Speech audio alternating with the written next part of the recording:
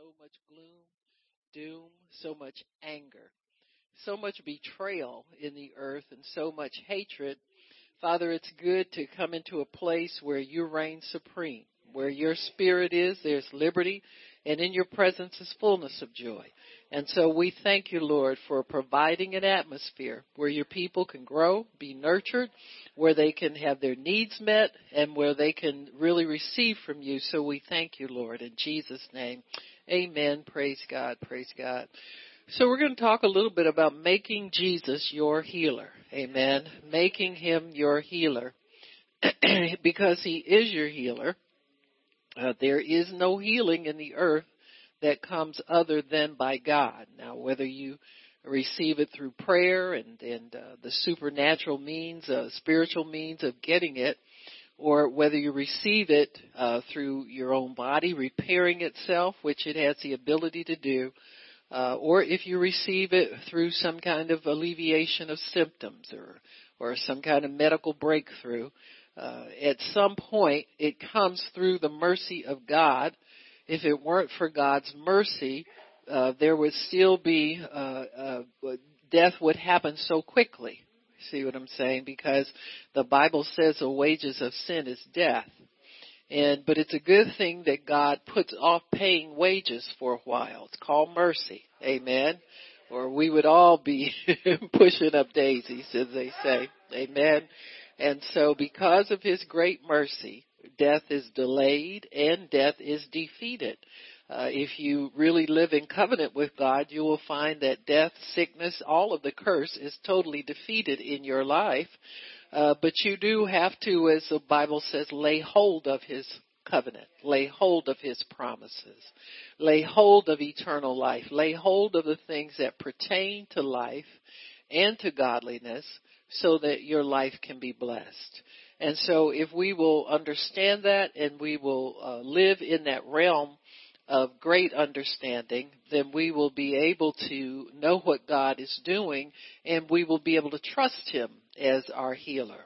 In order to get help from anybody, you have to trust him. You know, unless you're just desperate, that happens. With God, he doesn't mind. Amen.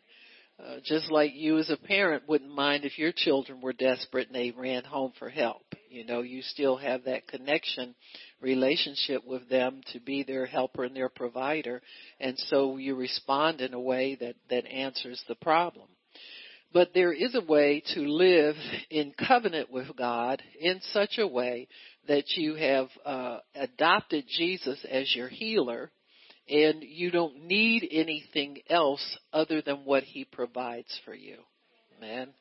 Now, don't anybody get scared. This isn't one of those messages to shame you out of taking a pill or shame you out of anything. God doesn't use the devil's tools to motivate his people. Amen.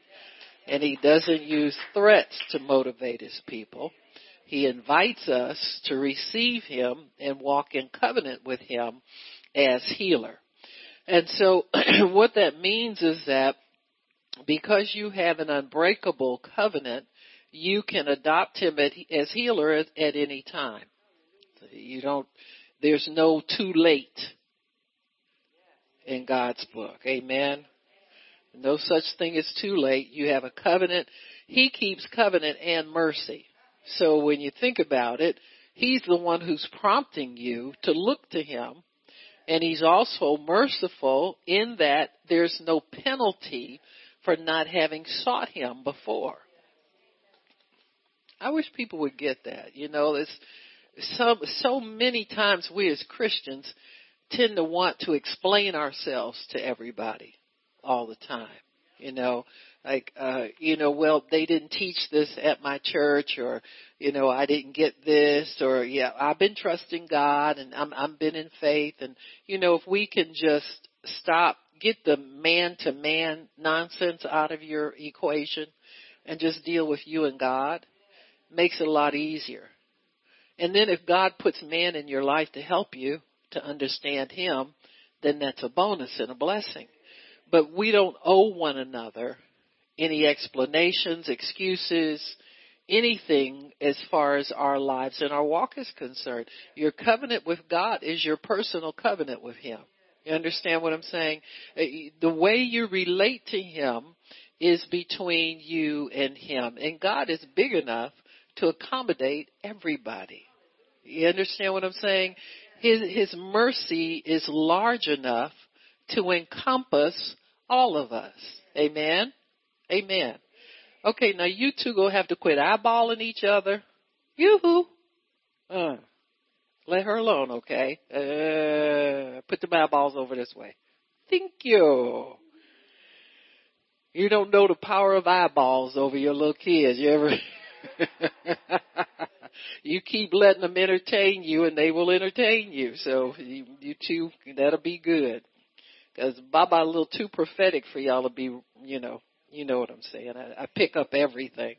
So we got to kibosh some stuff so that we can have peace in here and I can hear from God. We want to hear from God, right?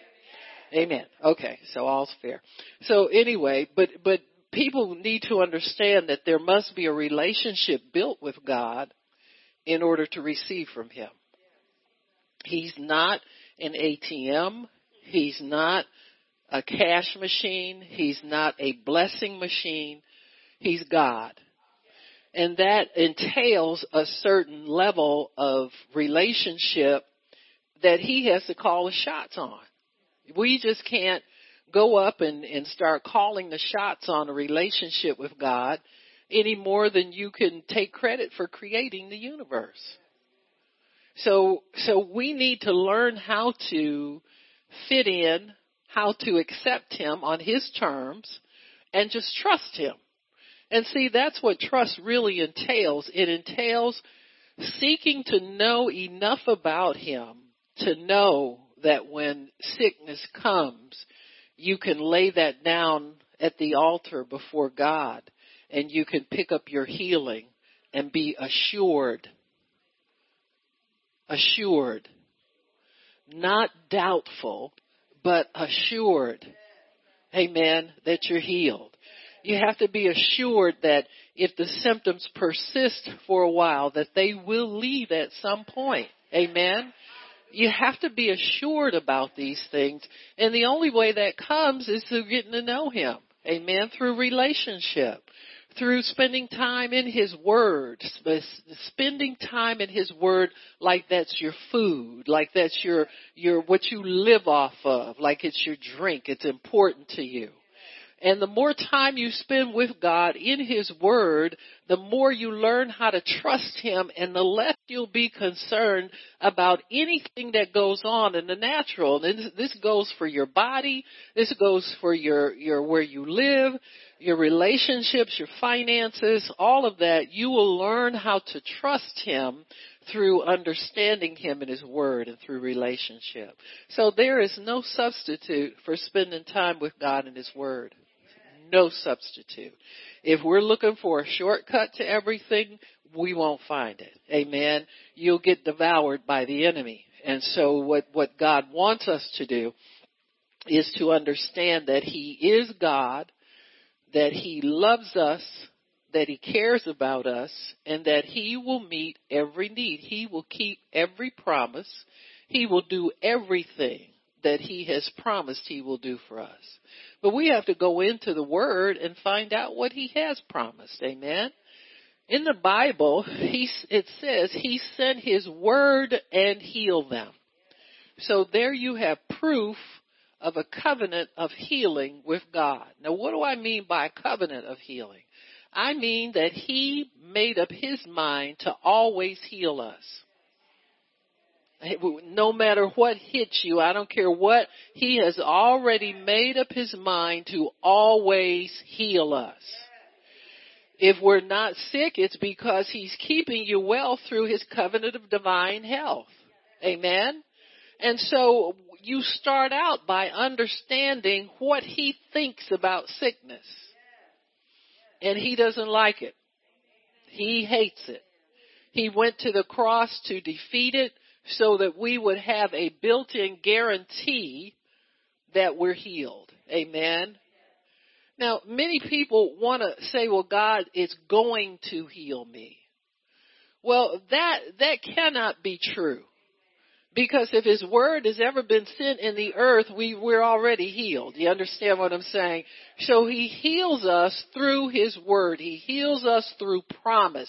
He heals us through confirming promises. And he heals us through the finished work at Calvary. So if you're a believer, you are healed through the finished work of Calvary, and it's a done deal already. Your challenge will be to trust God enough to believe him in the face of evidence, natural evidence to the contrary. There's always natural evidence to the contrary of any of God's promises. As long as we live on this earth, you're going to see somebody out here doing and saying something that makes you think God is not telling the truth. Because the devil is the father of lies. He can do nothing but lie. And he lies on God about us and lies on us about God. Amen? Just to keep us confused and keep us distant from one another if he can. So our quest then is to know God. Not to know healing scriptures, which is good to know those, but to know the God of the healing scriptures. You've got to know his character. You've got to know what he had in mind when he set forth his word. You have to understand all of those things in order to keep a tight lock on this covenant you have so that the enemy cannot sneak in there and uproot you from the love of God. That's what he wants to do. He wants to put us on the outside of the covenant instead of allowing us to live in the freedom of the covenant. He'll never leave you at peace as long as you're trusting God. Now, he'll mess with people until he can separate you from God. And once he gets you separated, then he'll go leave you alone. And then while he's leaving you alone, you're obeying him and thinking like he thinks and getting yourself in a mound of trouble. Amen. Then it'll get you under condemnation and get you to think God never will forgive you and never will do nothing else for you because he's able to separate you.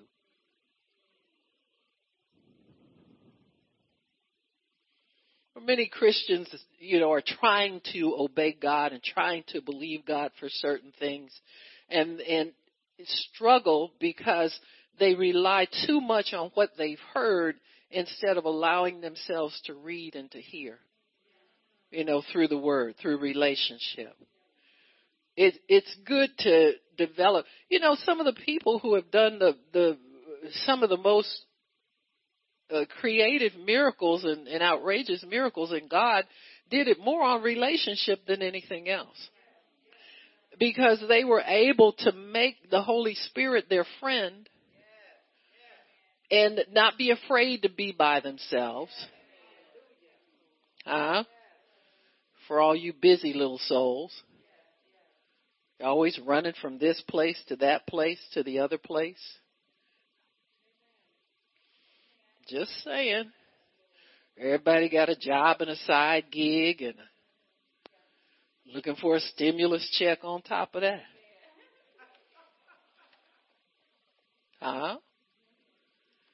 Where is God in all of that? Maybe he's released you from some obligations in your life so that you can get to know him, so you can get to trust him, so you can get to have a more productive life, more beneficial life. Just saying. Just saying. And so in order to make him your healer, you must know that he is trustworthy. You've got to know him and know he's trustworthy. And how does that happen? Through getting to know him, through experiences. If you can put his word to work in your life, then you will get to know the God of that word. You won't get to know it without beginning to pray and beginning to expect, beginning to put the word to the test, have some challenges that you're expecting God to help you overcome. And there's tons of them. Nobody's at a loss for what I'm talking about. What we're at a loss for is putting God into it so that he can overcome these things for us, get us past these crazy hurdles, These are what they call them watershed experiences in life. They never seem to get any better. They just seem to go on and on and on. Well, that's where the love of God is put to the test. Maybe one day just ask him, God, I've been praying for so-and-so to get saved for X number of years. What's the holdup? Can you tell me the holdup? But see, many times we don't want to know the holdup. You know why? We're scared he'll give us an answer. And then we'll have to do something different.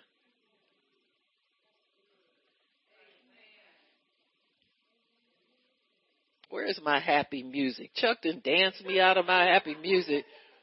But that's really what we're afraid of. We're afraid of the answer. Afraid it's going to mess our schedule up, blow our minds, make us, I got to do something else now. I was doing good. Pat myself on the back. Because I do so much for God. Now you're going to give me something else to do. Oh. Well, that shows right there you don't really trust him. Girl, we are the last people he would give more to do.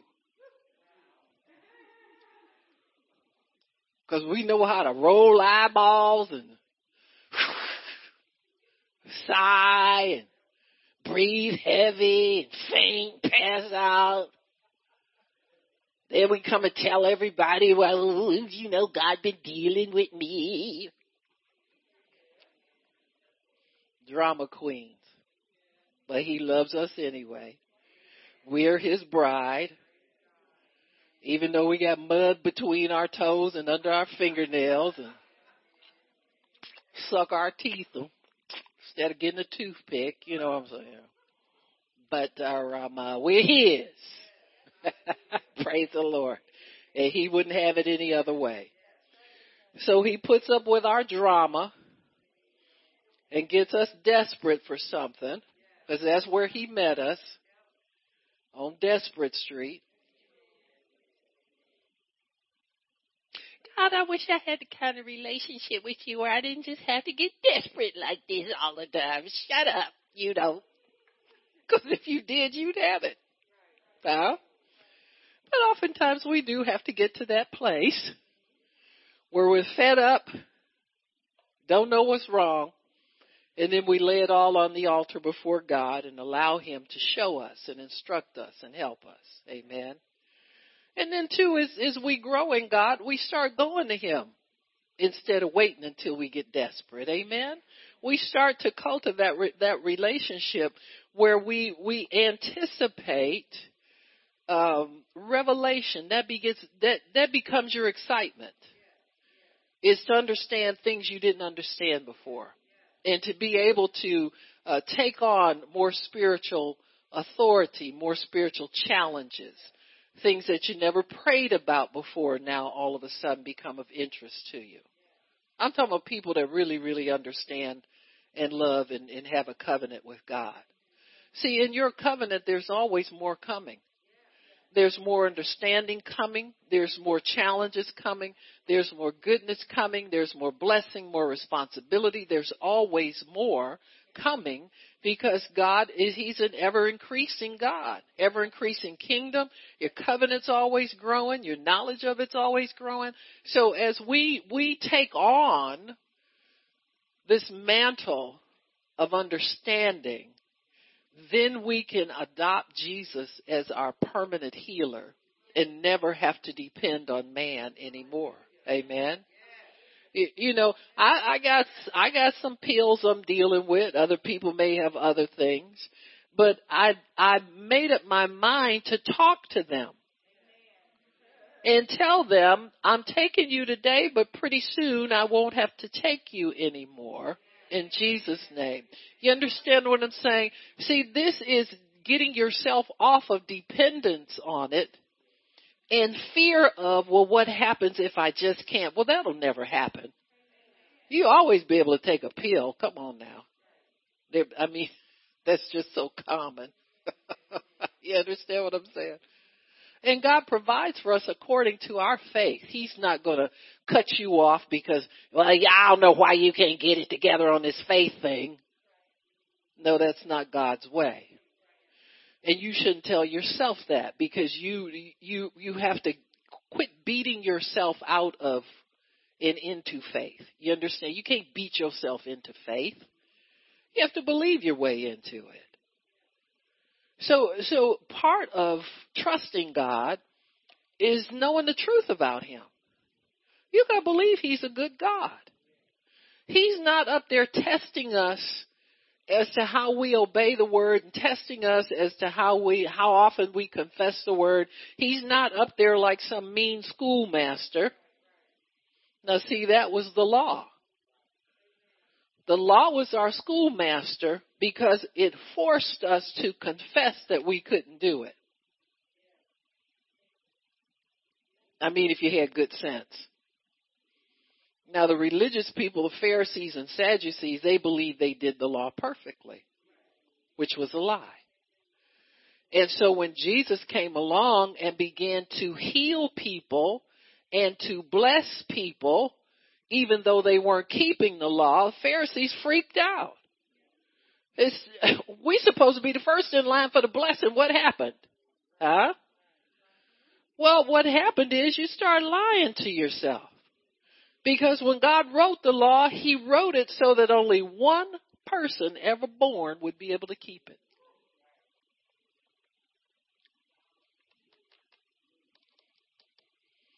So that's why the publicans and sinners would sit and listen to Jesus and get blessed and get healed. And the religious people got bypassed and got angry and jealous and killed him.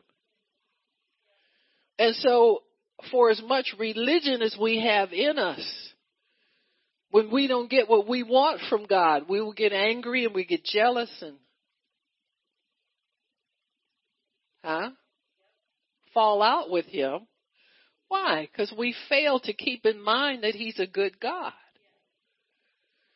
If he's a good God, you should find no fault with him. If he's a good God, if he tells you got to confess the word for 10 years before this thing will happen for you, then you do it. Amen? That's why he seldom tells us in advance a timetable for anything we're believing him for. Because he refuses to put himself on man's schedule. And we need to be thankful for that. Because it can happen fast or it can happen slow. But it will happen. That's what he wants us to know. In Habakkuk 2, it says, wait for the vision. Though it tarry, wait for it. It won't tarry forever. It'll surely come to pass. If God says it, it'll surely come to pass. And so all of the scripture that is ever written will come to pass because it is God's word. And it won't come back and tell him it couldn't do what he wanted it to do. So in trusting Jesus and making Jesus your healer, you have to trust him and take him at his word. You've got to believe that he is a good God. Amen. In Mark 7, let me see what that says. I had to get a short version of my Bible, but I can read it pretty good. I was being in shock for a minute, but the letters are very clear. So let me see, Mark 7. I want to go to 25, see what that says. Yeah, this is a story about the Syrophoenician woman, amen. And when it says here, for a certain woman whose young daughter had an unclean spirit, heard of him and came and fell at his feet. She was a Greek, a Syrophoenician by nation, and she besought him that he would cast forth the devil out of her daughter. He said to her, let the children be filled first, for it's not meet to take the children's bread and give it to dogs. She answered and said, yes, Lord, but dogs under the table eat of the children's crumbs. He said, for this saying, go your way, the daughter has gone out of, the devil has gone out of your daughter. Now, in all of the dealings that Jesus had with this woman, had she not believed he was a good God, she would have walked away without the promise being fulfilled. Amen. And so underneath most of what you see in the Bible, where people got what they went for, There was an underlying trust in Jesus that he was a good God. They had to believe that at some point they could get what they were asking for. Now, see, this is different for us because we live in covenant with God.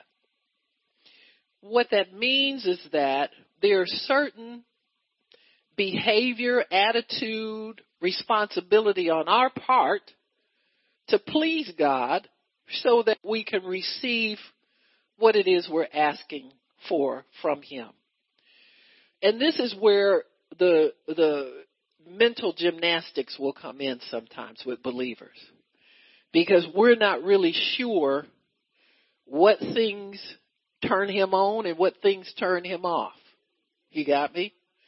And if you spend much time trying to figure out what you did or didn't do that delayed your answer, you're going to be in limbo all the time, because at the bottom line, any of those people that you received anything from God, they believed he was good and that his mercy endured forever. And if we will put ourselves in the mindset that he lived in, that he's good and his mercy endures forever, we'll do better than trying to figure out how to please him with our do's and our don'ts, what we did and didn't do, this and that, and all of that. The most thing for a Christian is to obey the love commandment. Love God with all your heart, soul, mind, and strength, your neighbor as yourself. But you got to know what that means in actuality. So what that means is that you have to live a life of putting that scripture to work and then walking in peace with God because you put it to work. When you don't put it to work, you won't have peace with God. And you'll soon find out what he expects out of you. When I was married, God expected me to show respect to my husband. He expected me to do things to please my husband that he expected me to do, whether or not my husband did what I wanted him to do. See, I couldn't hold up on anything because I was unhappy with him. Or God would come after me. It's like, you know better than that. I trained you better. Huh? So step up. Pick your lip up off the floor. As my mother would, you better pick that lip up. I step on it. She tried to sometimes too. Oh, Mama, I'm scared of you. Yeah, right. You better be. But see, this is how you train yourself to respond to the Word of God. And then you train yourself some more. And you realize, well, you know what? God ain't going to let up on this. This must be pretty important to him, like he says in his Word. This is the first and greatest of the commandments. So he intends to have a people in the earth that respect him and obey him and love him enough to love our neighbor as ourselves. Amen. And that means to do whatever God says to make sure that you keep peace with everybody. Well, how come I got to bend over backwards? You haven't even started yet. You better go ahead and do some push-ups or something, limber yourself up, because you got a long way to go. You still complaining. You know, like they tell you in the gym, in the trainers, of course, I never have these kind of people around me. I go under the power of the Holy Spirit and come out under the power of the Holy Spirit, hopefully. You understand what I'm saying? But I hear that they tell you pain is part of it. It's to be expected. When you start stretching muscles that have been stretched ever, then the muscle will let you know he don't like it. Amen? But they say if you don't quit and you keep doing it, pretty soon your muscle will respond. But you know what really happens with most people? They ignore it. They take no thought. See, pain sometimes is a matter of attention. What do you attend to? Some people attend to how they feel. I don't care where you are, what you do. They just always into themselves.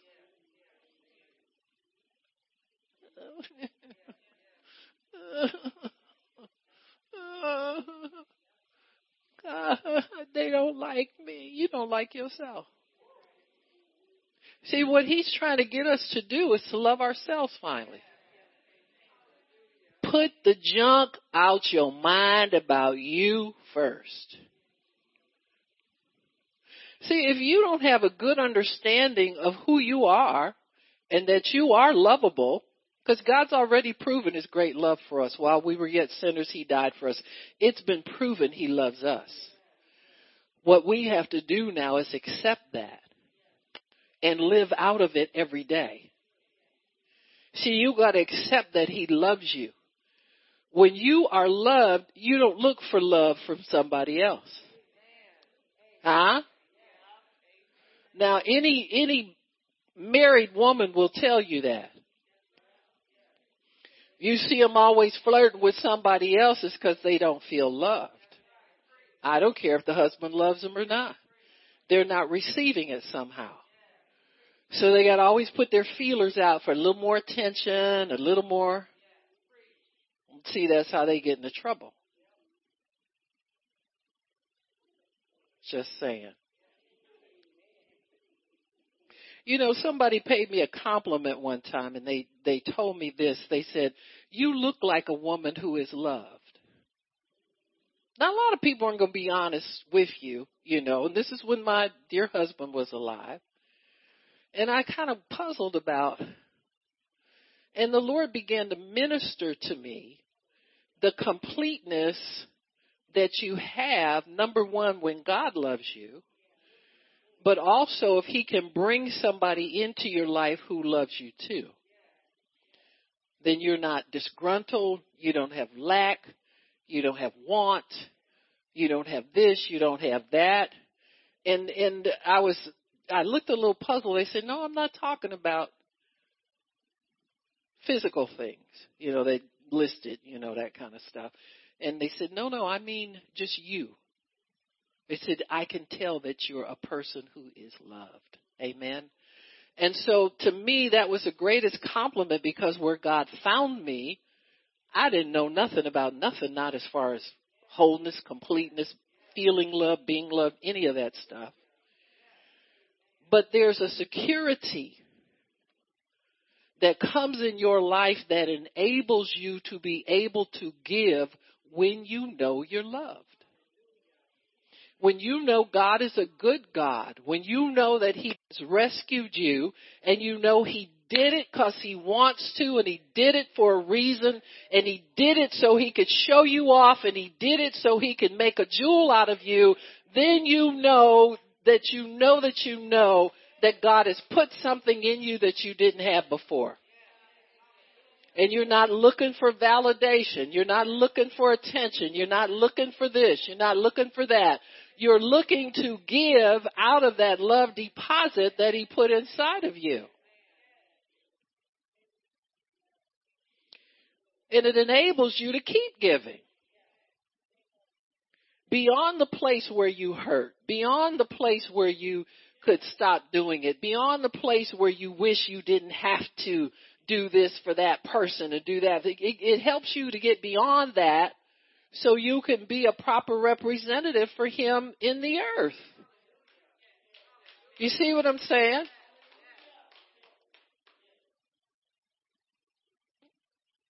There's so many people who don't know the love of God. You know, saved or unsaved. You know, you can say that about sinners. Sometimes sinners will have sometimes more experience with it. They mess your head up sometimes. And you start talking to some of these people you think really don't know God. I know God helped me there. I know he rescued me. I know he helped me. You know what I'm saying? Well, why don't you give your life to him? We'll do that. So be the capper. Amen. So they just need to be crowned with that knowledge. Amen. But we've got to know God's a good God. You got to know that. No matter what happens in your life, he didn't pull your number to punish you this morning. You know what I'm saying? And he's not looking for you to catch up with you for all the wrong stuff you've done. Amen. He's looking for you to do you good. And if you're going to trust him with your health and your strength and your mind to get up in the right mind every day, then you have to know these things about him. You got to trust him as a good God. You got to give him everything. You know that parable about the talents. Remember the people that were given a talent based on their ability. So really, in essence, what you think about God is a reflection of what you think about you. See, the person that only got one talent went and buried it because he didn't have much ability. Ability for what? Well, ability to trust God, because he said as much. When the guy with the 5 talents got blessed with 5 more because he put them to work, he who has will receive more, and he who seems to have, he'll lose even what he thinks he's got. Got me? Why? Because they're trying to possess it themselves instead of knowing it belongs to God. So the guy with the most talents had the most understanding of knowing this belongs to God anyway. And he's a good God, and I want to honor him. So I'm going to honor him by doing my best with what he's given me. See, where we make our mistake as Christians, we look at what he's given somebody else and compare it with what we have, and we always wind up on the short end. Why? Because we're believing a lie about God. We don't think he's good. Just because he started me small, he must think I'm not worth very much. Because look at brother so-and-so. He got all of this and all of that. Well, my business is not to mind brother so-and-so's business. It's to take care of what God has entrusted to me.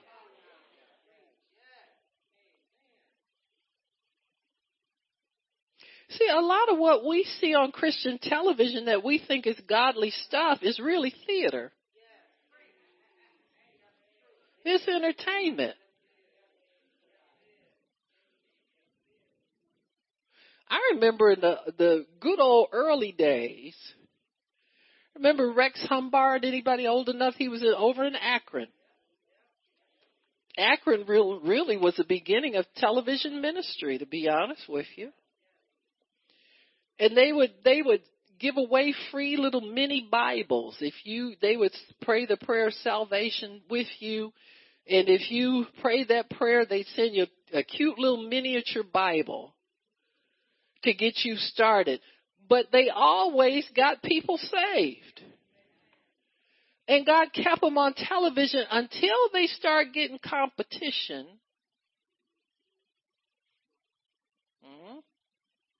From people who had a different kind of message. See, we can rob from the gospel, preaching the gospel.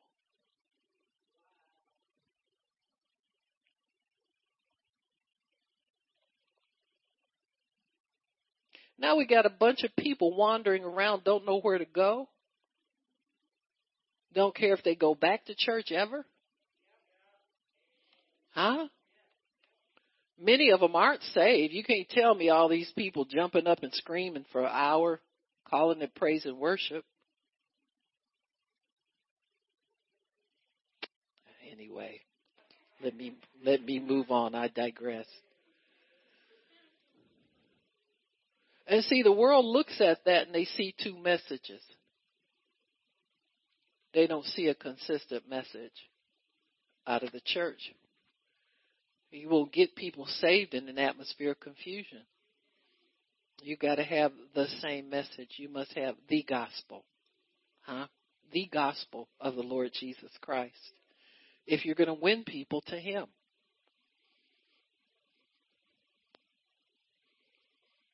So we have to believe that God is good. We have to know that he's good.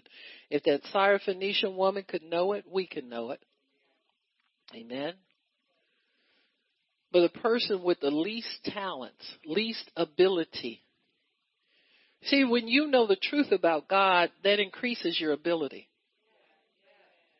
in every area of your life. The more truth you know about him, the more you're able to what? To whatever. To live right, to live for him, to minister for him, to speak his truth, to do whatever it is he wants you to do with what he gives you. And so the person that had the one talent said this about God. I knew you were a hard master. You take from people. You reap where you don't sow. Huh? Said that about his master. Amen. And see, what we need to do is kill that part of us that would betray God if we don't get what we want from him. Because, see, there's still some of that in everybody. Because what are we being tested on? Whether we're going to stay the course, be obedient to God, continue to pray, continue to worship, continue to listen to the word, continue to pray for the sick, continue to do whatever it is God has put in our hands to do. That's our test. And if you get what you want this year, wonderful. If you don't get what you want, you have to wait for a little bit. You still got to endure that.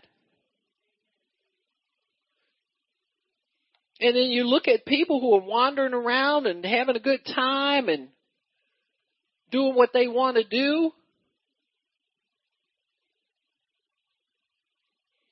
So it's about where we locate ourselves and how we evaluate God.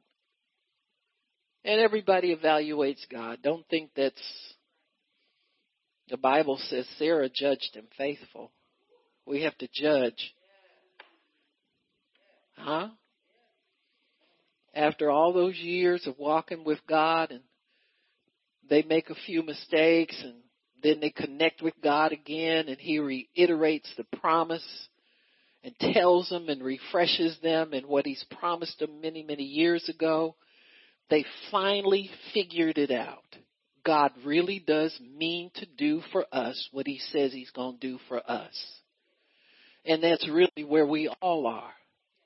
Do we really believe that God is going to do for us what he says he's going to do for us? Or do we walk around pretending that we don't care? Or pretending that we really do believe it when we really don't? And thinking maybe, it's been so long, it's this and it's that. But how does that reflect on your perception of who he is? It's very important, because in the long run, you're going to have to stay strong and run this race with patience anyway. You're going to have to continue with God, even though you may not feel that you got everything that God said he was going to give you. You still got to judge him faithful, not based on what you have, but based on what you know about him. See, they can be two totally different things. Just because you don't have everything you think they have. I see a lot of have people out there. But they'll always tell you one thing, this one thing escapes me. There's always that one thing that they can't quite attain to. Some people have great healing ministries, but they haven't been able to get themselves free from some things that cripple them. Amen? Brother Oral Roberts had afflictions in his body from praying for people at the altar. He said his shoulder was permanently damaged from laying hands on so many people. Amen? So there's always some things that escape us, but I tell you what doesn't have to, is our understanding of the goodness of God. As Job said, though he slay me, yet will I trust in him. Amen? So, he is the God that kills and makes alive. Amen, after all. Though he slay me, yet will I trust him. So you can trust God with your body. You don't have to be afraid when somebody says, well, let me pray for you.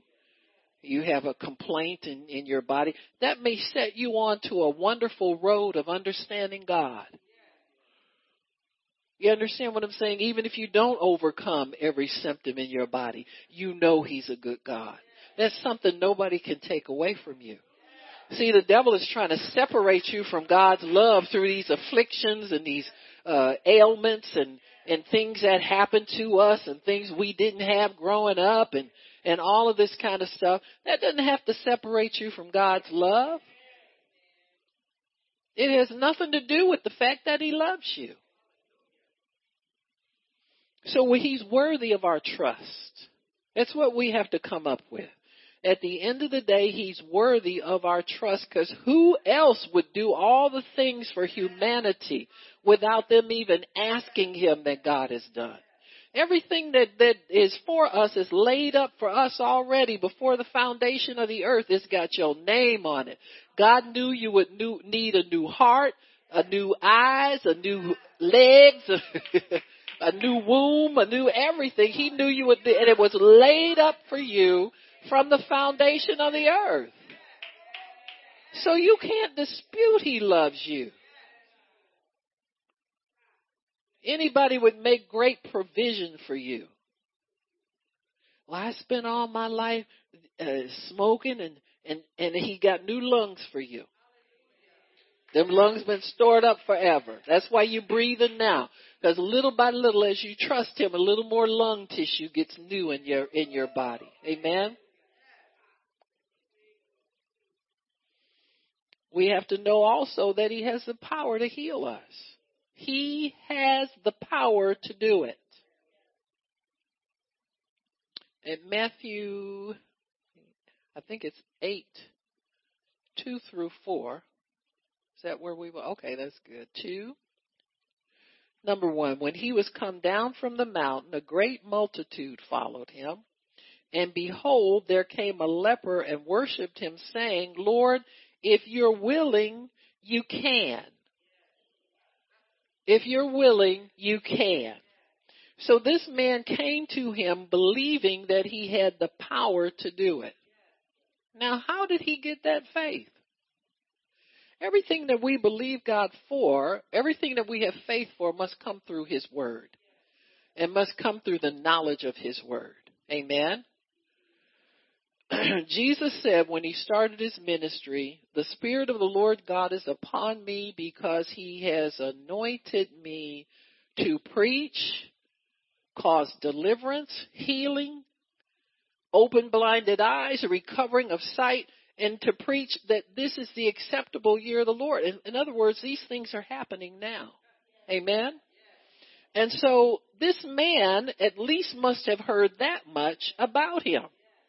Now, it's said by at least one minister that I know that Jesus always started out every message he preached with that phrase.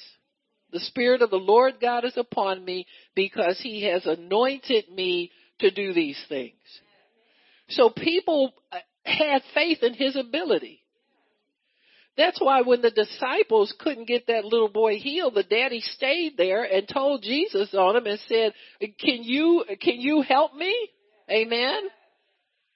And so when you understand God's ability, then the only thing that's hanging you up in your head is his willingness. And if you understand your covenant, the willingness part is automatically dissolved. He's willing. What's left is, how do I get him to do it? So you've got two pieces of the puzzle put together already. He's able, he's willing. Now how do I get that for me? And see, this is where most of us, kind of languish. Now there are some things that, it might come into your mind that, this is incurable, or somebody told you it's incurable, it's impossible and all that. But the Holy Spirit will bug you about that to believe it anyway. He'll bug you to get that out of you. Because you'll begin to think to yourself, well, this is crazy. If God has done this, and this, why would I limit his abilities to something that they say is incurable? Many times God spares us with, people say things like, well, it looks like so-and-so and so-and-so, but we can't really say that, especially when it comes to believers. I've seen it more often than not. And I say to myself, God, why is it that saints can go to the doctor and not have all, you know how they had that little list of symptoms and they add them up and it equals your diagnosis? And he said, because of Exodus 15, he said, none of these diseases. So I told you don't get disease. Amen. Now you can override God's wisdom. You can keep going back, and they find something.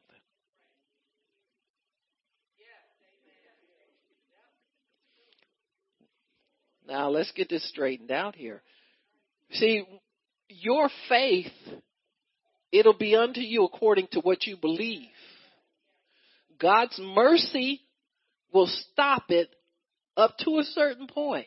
Now there are some people who go away and never have, because they'll go home and get their heads clear of their symptoms and they'll start loving God, worshiping God, getting in the Word and all that kind of stuff.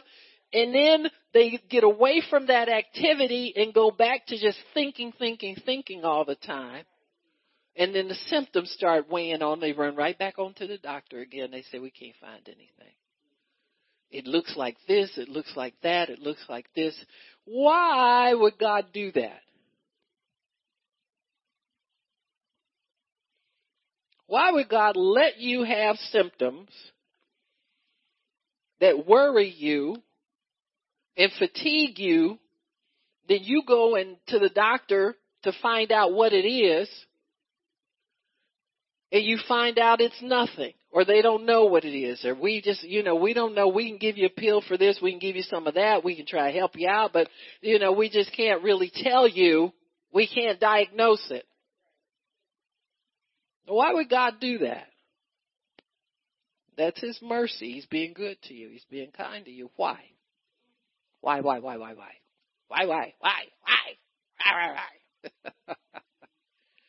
He's trying to keep you fighting on a lower level.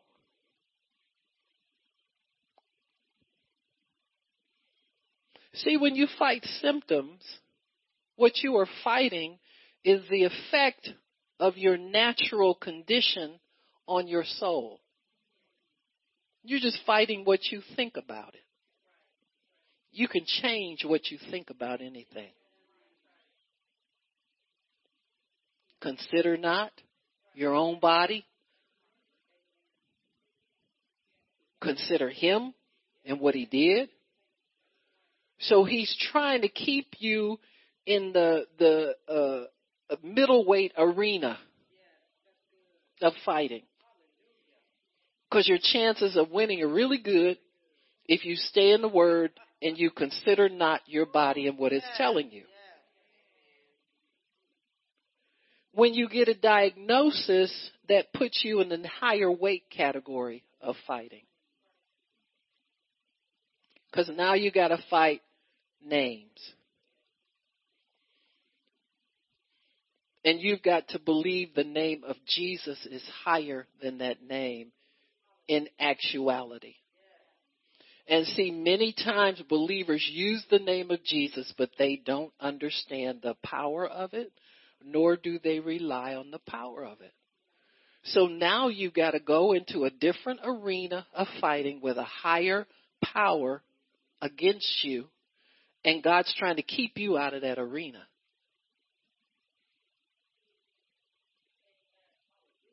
Think about it. He's trying to keep you out of that arena. And what the devil will do is make your symptoms more intense to scare you out of fighting in that lower level arena of fighting. See, if you're just fighting symptoms, you can consider not. You don't have to sit up there and think about. You understand what I'm saying? I mean, you can just go get your mind on something else and pretty much almost lick this thing.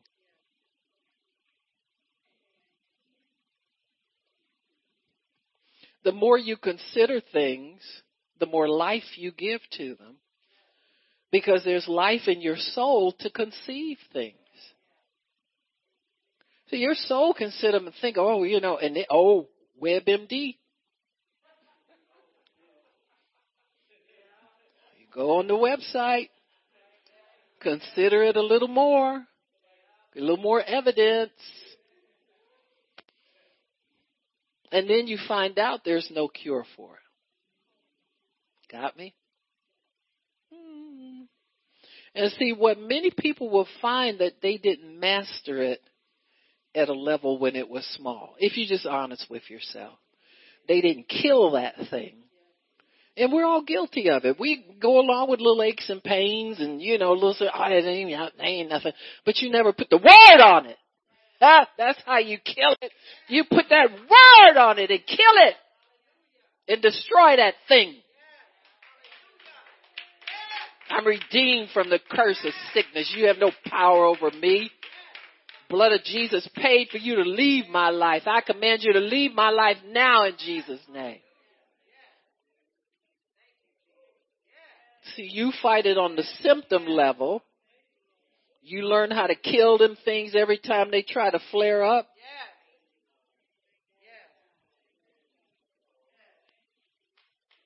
They'll leave you alone. But if you let them keep leading you around, there's a little commercial I look at sometimes. I say, that's just like the devil. You see that one? It's the one with the lady with the bladder, the bladder up dragging her around everywhere. I said, now she with the naughty bladder. You got to slap your bladder around 2 or 3 times. Make it act right. But that's what symptoms do to us. They want to drag us around from one place to the, so trying to run your life.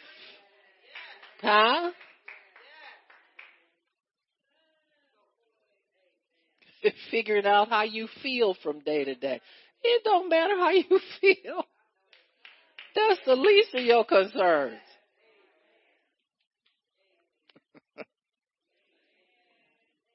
If we could live outside of feelings, we could be holy people.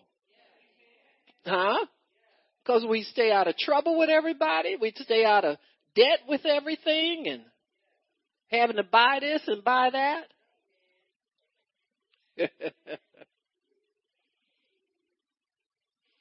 So you must know that Jesus has the power to heal you and is willing to do it.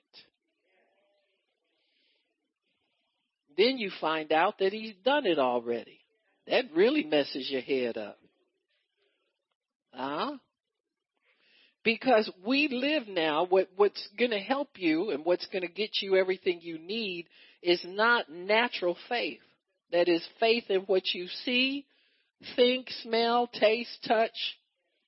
So your faith now that you are using to overcome and to live your covenant is a supernatural faith of the Son of God. And it don't operate on nothing visible down here.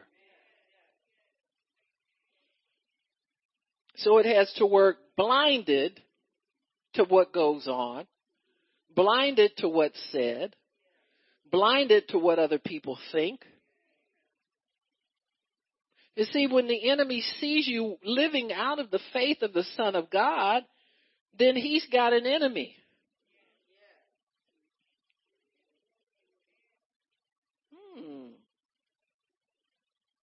So he'll do whatever he can do to stop it. So, you probably will be bothered with symptoms. You'll be bothered with what the Bible calls light afflictions.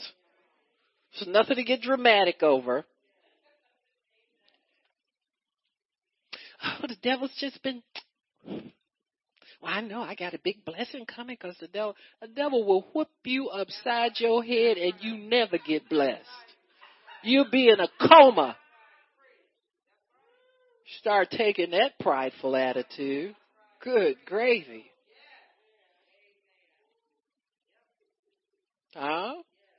Your dog got higher faith than that.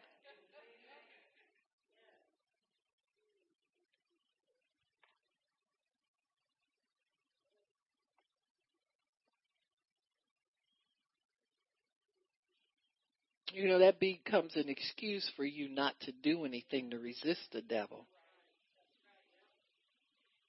Because if your big blessings come because he's messing with you, might as well roll over and let him kill you. I've never seen a person of authority and power that makes a statement like that. Never. I see a lot of victims, a lot of pushovers. Come hit me, devil. I want a big blessing from God.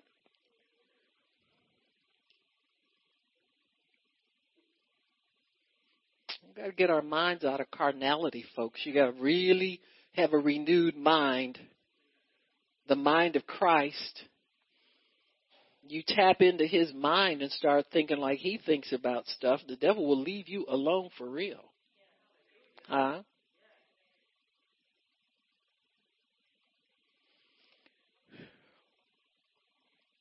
So you must know that he has the power to heal you and has exercised it already. So when people would come up to Jesus when he was alive walking around on the earth, they believed he could. As covenant people, we have to believe he has. We have to believe this thing is done, because if you don't, you'll always be trying to figure out what to do to get him to do it. So then you'll start placing it not on faith but on works. You'll start trying to show God you're doing this and you're doing that and you're doing the other so that he can do something for you. What faith does is it speaks like this: I believe I've received it already because he's already given me all things that pertain to life and to godliness. So I receive healing for my whatever condition. And just begin to expand that in your life. You know, it's not a one-time confession of faith in it, except that you're not asking every time you go before the throne. You just accept the fact that he's already freely given it to you, and you believe you receive it at the time that you pray or the time that you address it with God, however you want to phrase it. But you have to believe that you receive it by faith, and you don't need any physical evidence to back it up. Then your faith really becomes your evidence. Your faith then becomes what you treasure and what you guard and what you protect, so that you know that you know that you know it'll come to pass. See, your responsibility becomes to believe and not doubt, and not try to act right and act good in order to get it. Believing is your only acting that you get to do. Whatever comes out of faith is what you do. So if that means that when you go before God every day, which we should every day, give us day by day our daily bread. What happened with manna when they tried to store it overnight? Stank. Don't come before the throne stinking. Huh? Ooh. I didn't mean to skip yesterday. You stank anyway. Let's repent. Huh? Repent. We know where you were busy. You're always busy sitting up in front of the television or some nonsense, but repent. Amen. He loves you. You got to keep a good relationship. If you don't keep a good relationship with anybody, keep it with God. You got me? Don't lose him as your BFF. You know what I'm saying? Don't lose that.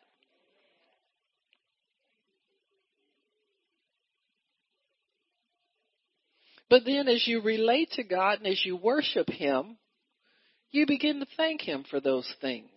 The ones that you have, the ones you don't have, the seens and the unseens, the ones you want, the ones you ain't so sure about.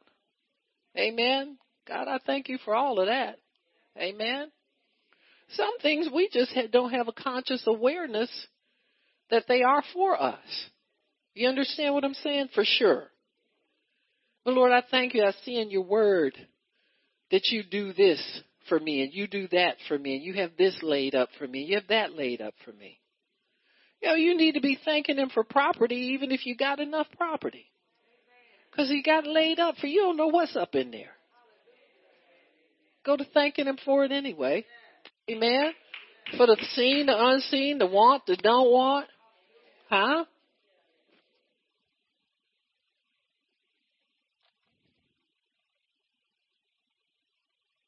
You have to know also that your faith is not on trial, in that the trying is over your head to pass.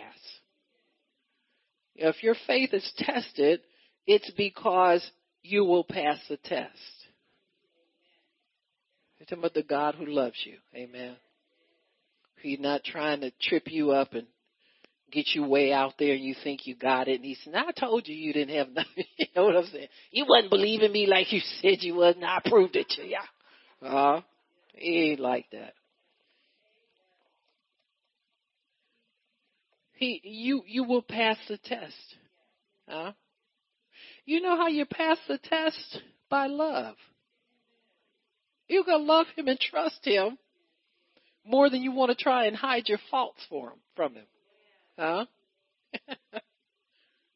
The man with the son that had the seizures, that guy, we'll talk about him a little bit. Where is he at?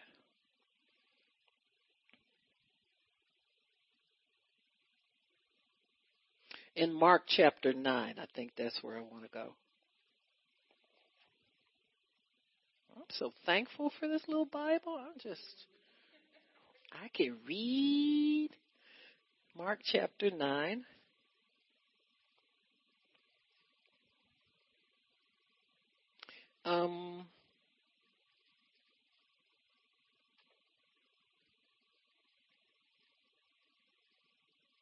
Okay, we'll start in 17. And one of the multitude answered and said, Master, I have brought unto you my son, which has a dumb spirit. Wherever the spirit takes him, he tears him, and he foams and gnashes with his teeth, pines away. And I spoke to your disciples that they should cast him out, and they couldn't. And Jesus answered and said, O faithless generation, how long shall I be with you? How long shall I suffer you? Bring him to me. And they brought him to him, and when he saw him, right away the spirit tore him, and he fell on the ground, wallowing and foaming. And he asked the father, he said, how long ago was it that this came to him? And he said, since he's been a child. And oftentimes, see, this is torment. It casts him in the fire and into the water to try and destroy him. So the devil, daddy knows this is the devil. He knows he's trying to kill his kid. But if you can do anything, have compassion on us and help us. And Jesus said, it's not my responsibility to prove to you I can do anything. It's up to you to prove to me that you believe me.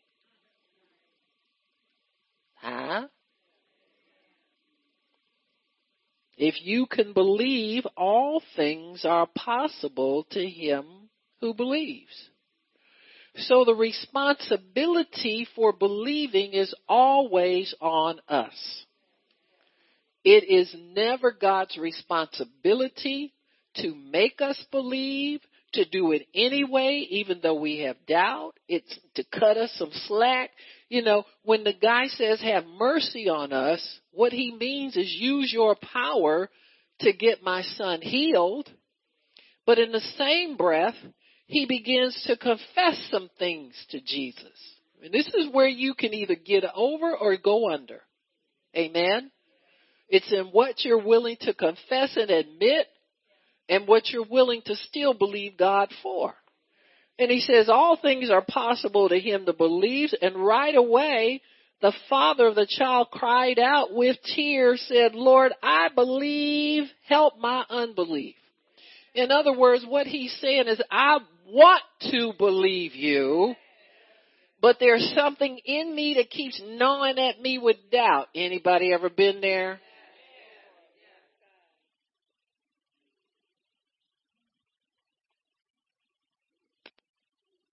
Listen, Just a confession will get you over. If you quit trying to pretend about everything, you know how we do.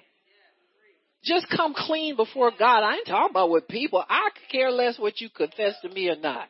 You understand what I'm saying? But you got to come clean with God.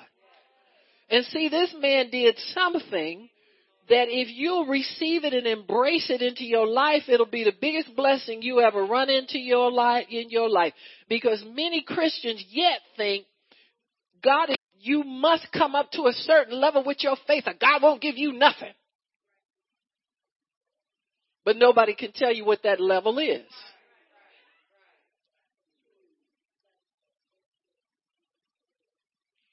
Everybody's got all these weird, vague fears about God. You know why? Because they overestimate their abilities in the spirit realm. See, many people who have been able to do great things in God will try and get you convinced that they know it all and that they are the authority on how to get from God and how to, you understand what I'm saying? They don't tell you the struggles they have. They don't tell you the doubt in their mind that creeps in their heart and that they wish it weren't there and wish you can get. Sometimes you just got to live with some stuff till your deliverance comes. Thank God this man's deliverance was right there. Huh? Jesus knew everything. Sometimes all he needs to do is get you to confess your weakness so he can remove it. Anytime you come to God confessing your sins and confessing your weakness, he forgives you, cleanses you, gets it out of your life, and makes it quit bothering you. Quit trying to fool yourself into thinking that you don't have anything that's hindering your relationship with God. Get it out of there. Confess it and make it leave. That's why the devil keeps trying to play with your head and hide it from you. You know, this ain't nothing. Everybody does this. This man says, I'm not leaving here and letting this thing kill my kid, be in fear of this thing killing my kid one more day. He said, Lord, I do believe, but please help my unbelief.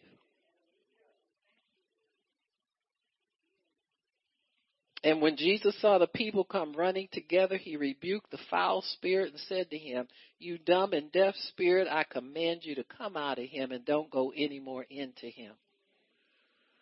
And the spirit cried and rent him sore and came out of him. And he laid there as though he was dead, because people said he was. But Jesus took him by the hand and lifted him up, and he arose. When there is unbelief, don't try to hide it from anybody. Try to hide it from God. Don't try. If you ain't really sold on the fact, you know, you need to confess that to God. God, this is something I know is hindering my faith. I know this would be in my life right now if it weren't for. You understand what I'm saying? I have good days sometimes, and then I have bad days sometimes. You understand what I'm saying? And I just want to have that good day where I know that it's not hindering anymore. See, sometimes we can just imagine it hinders and it's a hindrance. You ever been like that? You want to be convinced there's nothing there, and then but you know there's something there. As long as you think there's a hindrance, it's not going to help your faith. So it's good to get before God and confess these things. Confession is your best friend. It's your biggest helper. What you say to God, and you say it in honesty, and you say it in humility, and you say it understanding that it's not the right thing to think about him. You understand what I'm saying? Well, he might not want to help my child because we don't pay enough in the synagogue, and we don't have. You understand what I'm saying? The devil can throw anything at us as a hindrance to our faith. But if we can get that before the throne of God and confess it, get it out of the way. God, can you please help my unbelief? Apparently, Jesus could, because he healed the boy. He told the father, if you can believe, all things are possible. So what did the father do? He just held on to where he was. He confessed what he did and held on. And Jesus said, that's good enough for me. Amen. And he healed that boy. See, what we want are results. Too many of us want pretty. We want big announcement with stuff. We want to show everybody in the church when we get blessed. Nonsense. You will learn how to be blessed in your closet, in your bathroom, sitting on the toilet. That might be where you get your blessing from. You understand what I'm saying? In the secret place. Where he found you. Where you hollering every day and screaming and crying and begging and snorting and snot. That's where you go get your blessing from. What do you care? Listen, God is a good God. If there's nothing else you can do, he knows our weaknesses. He knows our inabilities. He still has a good plan. We're still going to receive everything he has for us. I don't care where your faith is today or where you think it's today. But you're still going to receive everything he has for you. Amen? Why? Because we've judged him faithful. We haven't judged ourselves as such, but that ain't even necessary. We just have to judge him faithful because he promised. Amen. Well, Father, we thank you for your word and thank you for understanding.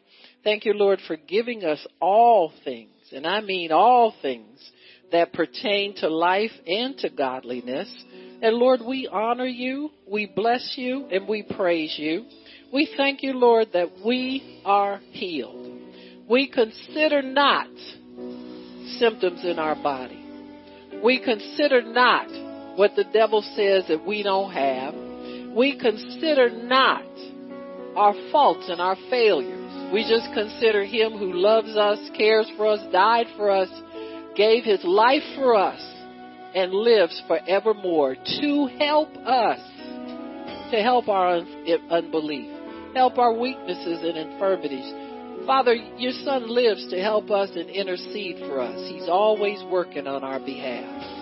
So, Father, we thank you that we are healed. We don't have Rona. Rona don't have us, and she can't have us, and we can't have her, because we have a covenant with you of health and healing and none of the diseases. I don't care who's getting them. Will you put on us, because you are the Lord that heals us, and we thank you for it. We bless you.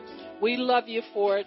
In Jesus' name, amen and praise God. And we are healed. It is thus and so. Amen and amen. Praise God. Amen. Praise God. Amen.